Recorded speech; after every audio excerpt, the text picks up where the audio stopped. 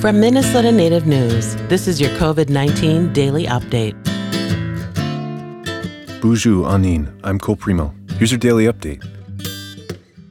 Health officials have said since the introduction of the COVID-19 vaccines that they are extremely effective in preventing the virus and its symptoms, but that they are not 100%. Indeed, there have been rare cases where fully vaccinated people later get COVID-19, including in Minnesota, and health officials are investigating those cases to get a better understanding of the virus.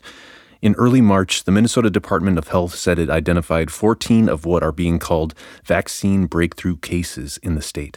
These are cases where an individual tests positive for COVID-19 14 days or more after receiving the two-dose series of vaccinations. Those individuals in Minnesota who have been identified as vaccine breakthrough cases have had either mild or no symptoms from the virus. Even so, health officials are investigating the cases to more fully understand the length of immunity from the vaccine. It could also help understand immune responses from specific groups of people with certain health issues and if COVID variants impact susceptibility to COVID-19 infection after vaccination. Just over 500,000 people are fully vaccinated so far in Minnesota.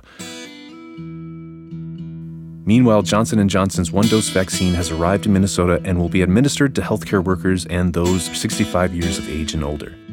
While it has been found to be less effective in preventing COVID symptoms when compared to Pfizer's and Moderna's vaccines, it has about the same effectiveness in preventing severe symptoms and death, over 90%.